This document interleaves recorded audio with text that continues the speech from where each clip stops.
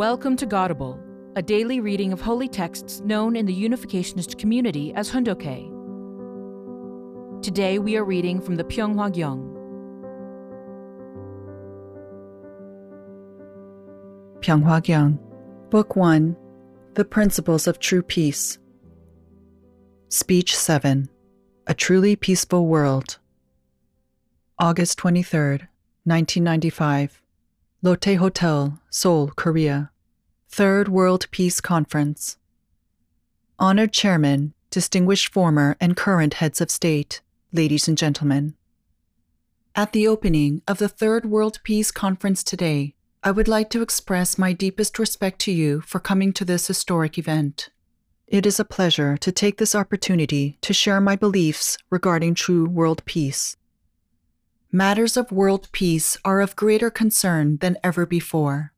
I want to extend my heartfelt thanks to you who, out of your desire to realize world peace, have traveled from afar and brought into being this magnificent conference.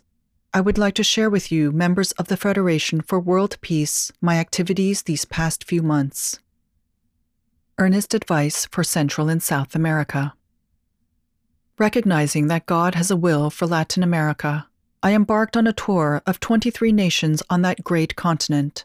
In each nation, I shared my beliefs with key leaders, and in 8 of those nations I met the head of state to discuss matters related to world peace. The title of my tour was True Family and I. While traveling around the continent, north, south, east, and west, I meditated and prayed about this special part of the world. I considered how the nations that make up Latin America can achieve true peace and establish an ideal society. Clearly, the continent has stunning and rich potential. There are seemingly unlimited resources in a rich and peaceful natural paradise of grand mountains and unspoiled nature. The mountains and jungles remind us of the original creation, the Garden of Eden. I envisioned glory-filled days that lie ahead in the Latin America of the 21st century. At each opportunity, I gave a single piece of advice. I said, please do not blindly follow in the footsteps of the developed nations. Do not repeat their errors in rushing to harness natural resources in the name of progress. Why would I give this advice? It is because the so-called developed countries have not found the balance with nature and the happiness that humankind has wanted from its inception. In the 21st century, we will return to the original world. Let us take the United States as an example. I am someone who genuinely loves the United States. For the past 25 years, I have devoted myself to establish the foundation for world peace in that country. Although I have suffered persecution for my efforts to guide America in the right direction, my love for America and my belief in its vital role for world peace has not changed. In the 1960s, when I first visited that land of opportunity, it seemed that the whole world wanted to be like America. We deeply admired the life depicted on television shows such as Little House on the Prairie. Come Sunday morning, the sounds of hymns were heard from all directions. Superman, a superhero of justice, was a symbol of the righteous American spirit, and city streets were thought to be spotless, in good order and beautiful. The whole world looked at America with respect in those days. Yet, if we look at America today, 30 years later, what do we see?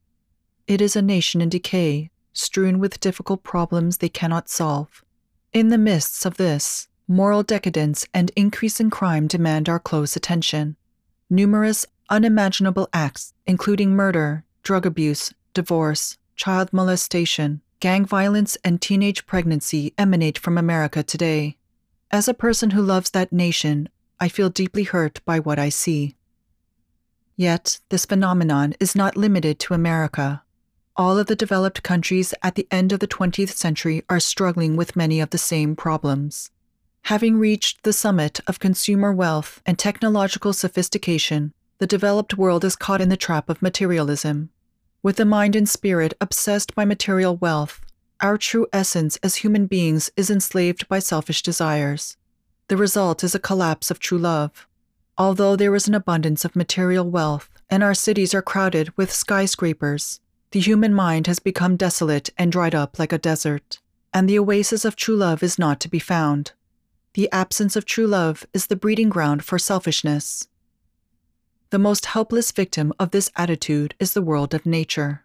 One of the themes of this peace conference is the restoration of the environment. We are abusing many of our resources, including our water supply.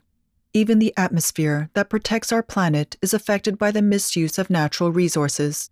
If this trend continues, the so-called benefits of materialistic civilization will lead to the Earth's self-destruction. The most serious damage of all, however, is the destruction of the family as a basic building block for the nation. The family is the cell of society. If each of the tens of trillions of cells in our body is healthy, then the body is likewise healthy. Conversely, if the cells are weakened and destroyed, then the whole body will weaken and eventually stop functioning. Similarly, the destruction of the true family system foretells the destruction of all humankind. Our society is charging toward a destination directly opposite to what was originally designed and created by God. The 21st century is inevitably a time to return to the original world of God's will. A civilization placing the spirit and mind as subject partner is coming. The 21st century is only 5 years away. It is my sincere wish that the developing countries not follow in the footsteps of the so-called developed countries. Instead, they ought to use the developed countries' experience as a lesson and move directly into the world where spirit and mind are in control. Do not fall into a pit of nationalism and materialism.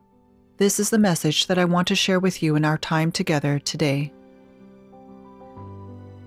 Tune in tomorrow for the end of this speech on A Truly Peaceful World. Thank you for listening to today's episode of Godable. Godable is brought to you by the National Victory Fund and support from listeners like you. To donate, visit godable.org. Thank you.